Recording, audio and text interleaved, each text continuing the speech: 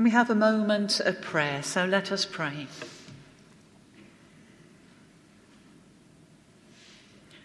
Lord God, we thank you for this time of worship.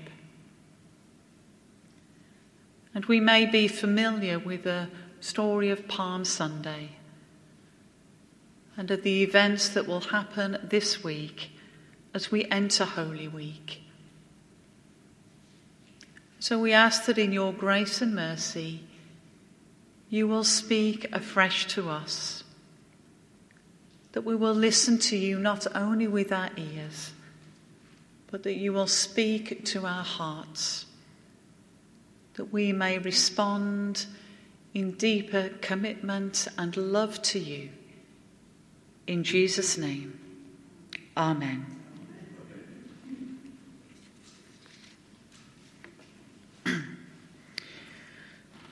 For those of you who have a tendency to be impatient, and that applies to me, one of the consequences of that is that you rush things, okay? From doing the housework to reading books. I have a tendency to read books as quickly as I can. If it's a thriller, I have been known to stay up until the early hours of the morning to actually find out who done it, because I do not have the patience to wait until morning to finish that all-important chapter. If it's simply a novel, I still have to get to the end as quickly as possible to find out if actually everyone did live happily ever after. This Palm Sunday, as we stand on the threshold of Holy Week, looking out at a panorama that we are familiar with, we are invited to pause on the events of each day without rushing. We are to resist the temptation to hasten towards the crucial events on Good Friday. So much happens this week. We almost have to take it down to a slow motion pace to appreciate the whole of the story. And so when Jesus set his face towards Jerusalem, the journey that he took there would neither be an easy or a quick journey, as physically that route from Jericho to Jerusalem was a climb of 4,000 feet. And enduring that long, hard journey would have allowed Jesus plenty of time to think. And when he arrives, as the momentum builds up, Jesus stops. And all he does when he gets to Jerusalem is visit the temple and have a look around. And so as the momentum builds up at this Holy Week, maybe we too should take that same opportunity to stop and look around and reflect. And in a sense, as I was thinking about the service for this evening, on Palm Sunday, this reading in Philippians, which Layla shared with us, looks ahead to Christ's sacrifice, but also looks over its shoulder to the backstory. How did Jesus end up here? Why is he there? Why is he at Jerusalem? And that Philippians passage is a fantastic piece of scripture. And I found that I've had a fresh appreciation of that familiar passage when I looked at it again at this point in the Christian calendar. And this gives us, I believe, an appreciation of Christ's humility and what he gave up for us, what he gave up for us. Now, if I were to bring here a flick chart this evening and ask each of you, what qualities do you think a king needs to possess in order to be a good king? That would make for quite an interesting conversation. I'm not going to do that, we don't have time. But I think it would make a very interesting conversation. Now, Tom Wright, in his book, Paul for Everyone, observes that when people in the ancient world thought of heroic leaders and rulers and kings, they would have thought of characters like Alexander the Great, a king who was undefeated and in battle is widely considered to be one of history's most successful military commanders. Or they may also have thought of the Emperor Augustus, renowned for his military might. And this was the model of what heroic leadership looked like in the world. And so as we hold that thought in mind, we begin to consider how countercultural these words of Paul are in Philippians. The gospel message concerning the death of Jesus Christ and his victory over death, which we celebrate on Easter Sunday, illustrate Jesus as the world's true Lord. Now, Paul is very clear here who Jesus is. Jesus is the second person of the Trinity. And as such, interestingly, Jesus did not consider equality with God something to be grasped. Now, this is a statement which can be understood in a number of ways. The Son possessed equality with the Father, but resolved not to cling to it. It has been suggested that this is in contrast to the Genesis account of the story of Adam and the temptation that was presented before him to be like God. And it presents for me a stark contrast between the nature of Christ and human nature.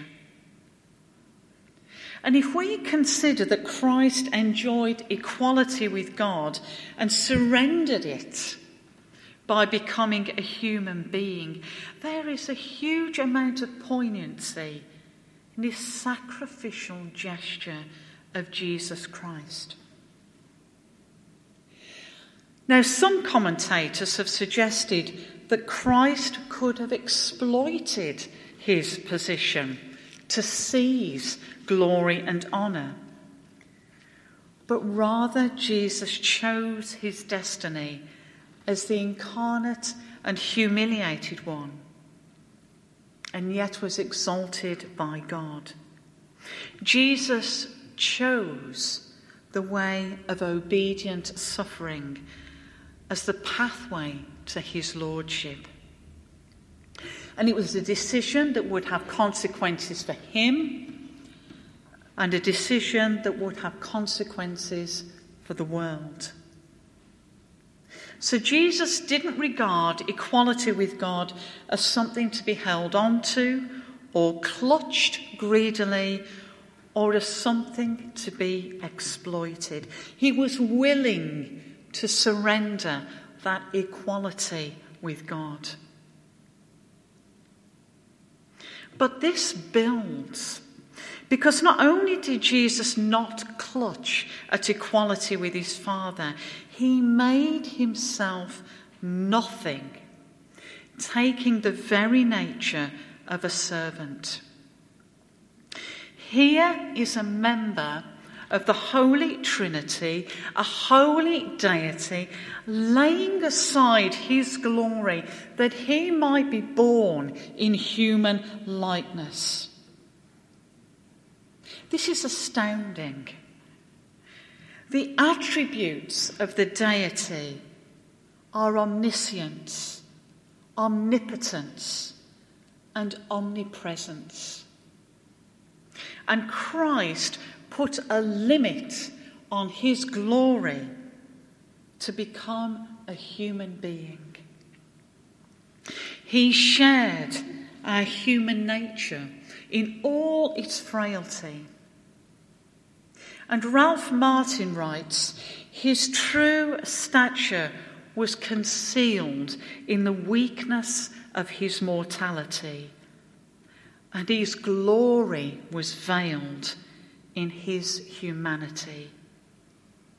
By making himself nothing, the glory which Christ had enjoyed from all eternity was laid aside in his becoming a man.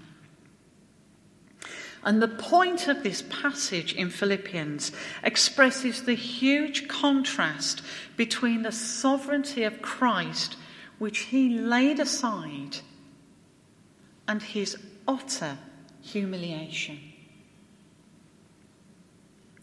And in becoming a servant, we are, of course, reminded of the prophecy of the suffering servant in Isaiah, part of which was picked up this evening in our reading. And so it builds. He humbled himself. Refers to Christ's entire life in his devotion to the Father and the acceptance of our human lot. And ultimately, with the cross in view, the climax of his life, his humiliation in the passion and death at Calvary. And the whole essence of choice, this choice that Christ made, is heightened when we consider the comments of the biblical scholar Lohmeyer, who observes that Christ's obedience is a sure token of his deity and authority, because only a divine being can accept death as obedience. For ordinary people like you and me, it's a necessity. Christ's obedience is a sure token of his deity and authority, because only a divine being can accept death as obedience. For ordinary people, it is a necessity. The obedient Son, and he alone, could choose death as his destiny, and he did so because of his love. A love which was directed to the Father's redeeming purpose, and equally to the world in which he came. It is a complete embracing of the will of God, culminating in Christ's death. In Christ's death, and as Philippians says, even death on a cross. Cicero describes this method of execution as the most cruel and hideous form of punishment. Not only was the crucifixion a diabolical and intensely painful form of execution, it was also degrading and shameful.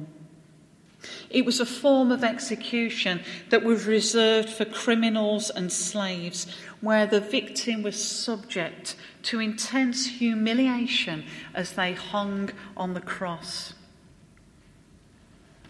And so in those few verses in Philippians, in one great sweep, Christ goes from the highest height to the deepest depth, from the light of God to the darkness of death. But the hymn in Philippians moves on, and the mood changes. Look what God does in respect of this. The obedience of Christ the Son is crowned by the act of exaltation, in which the Father raises the Son from the dead and elevates him to the place of honour. And the one who stooped so low is now lifted to the glorious rank of equality with God.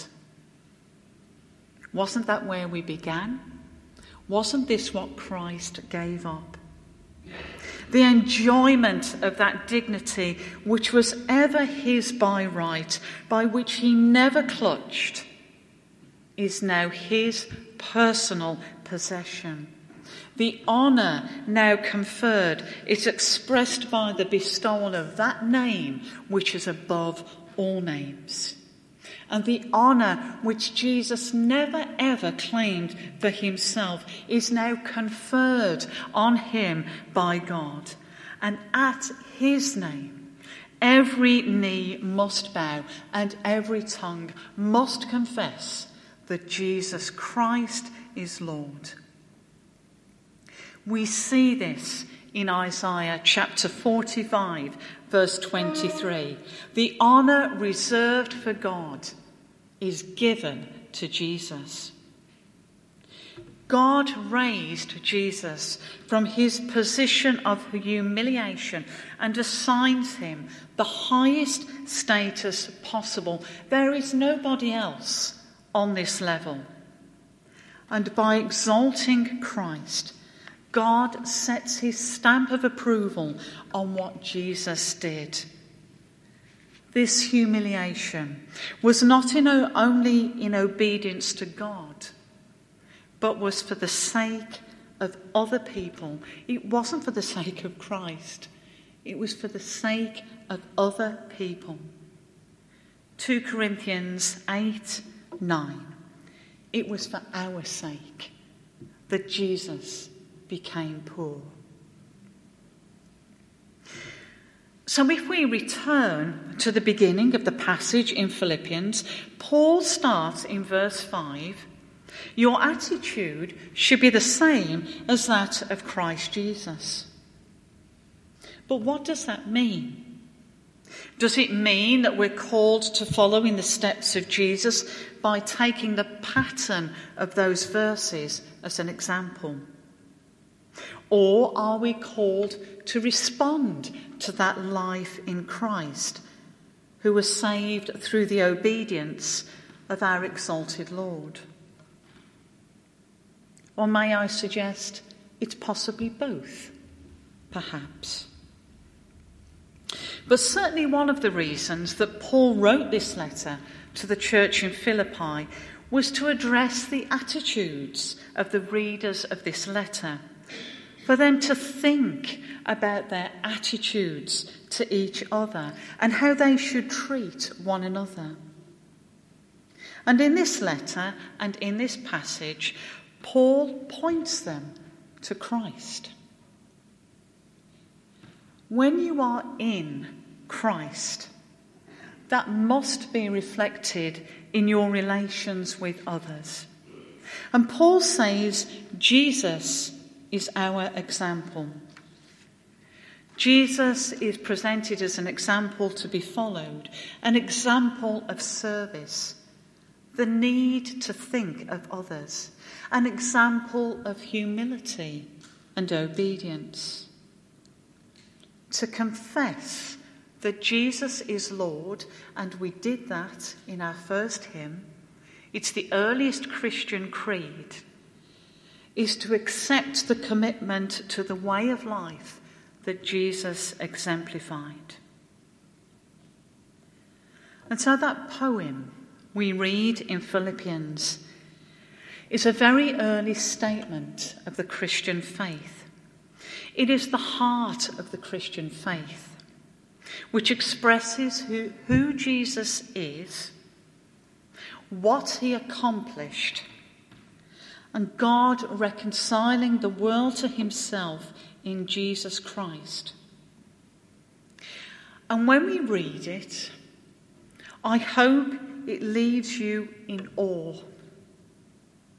because it shows us that he is and why he is to be confessed as Lord. It is the record of the pre-existent, the one who was there right at the beginning, pre-existent, humiliated and glorified Lord, who is ever the object of the church's worship and the destined ruler of all created life. And when the name of Jesus is announced, the result is that everybody will bow in worship. Amen.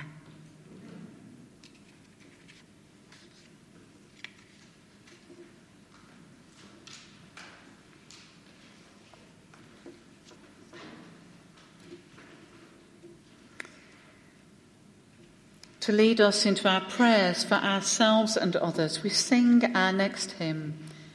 Come, wounded healer, your sufferings reveal the scars you accepted, our anguish to heal. We stand to sing.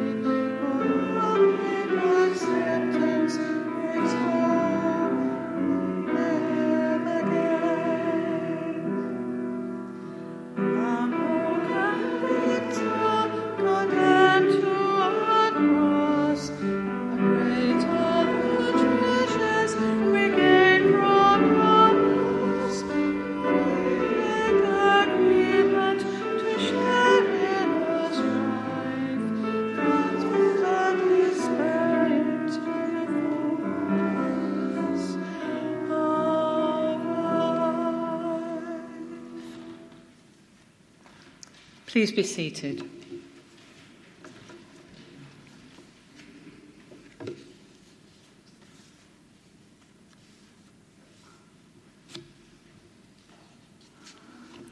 So let us pray.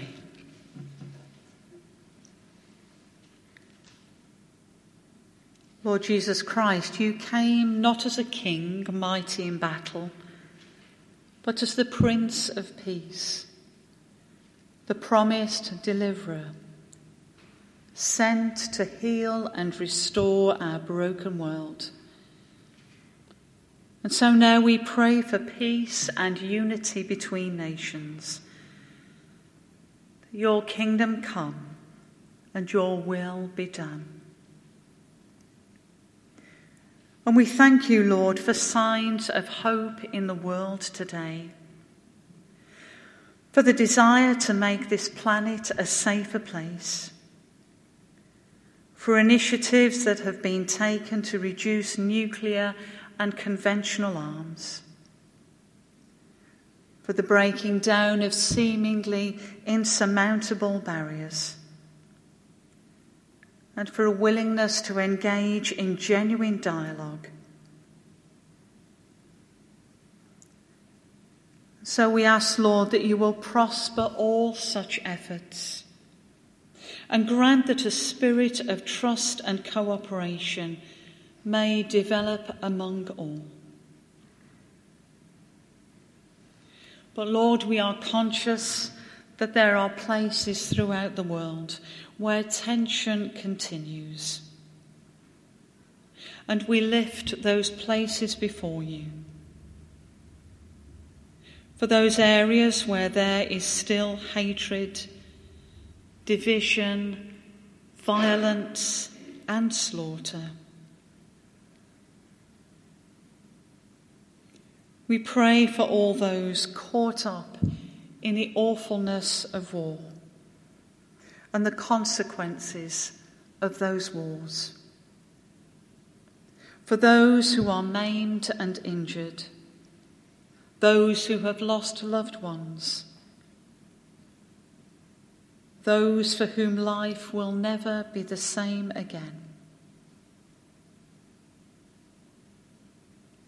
We pray, Lord, that you will break down the barriers which keep people apart, the prejudice and intolerance, the greed and envy, the injustice and exploitation which continue to scar our world. And may your spirit of love overcome all that causes people to take arms up against each other.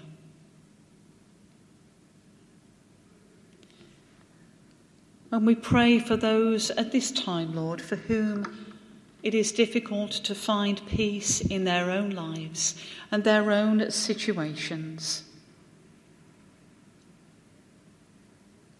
And we lift before you the names of those who have been asked to be mentioned in our prayers this evening. And we remember Elias, asking for your guidance, Lord, and for a successful outcome to his situation at this moment, that you will bless and protect his family. We pray for travelling mercies and for protection for tomorrow, for Reggie as he attends his interview. Pray, Lord, for that situation, that you will give him a clear mind and help him in his communication. We pray for Kinomi, for your peace and for your protection in their life. And for Ian, for continued healing and for your protection.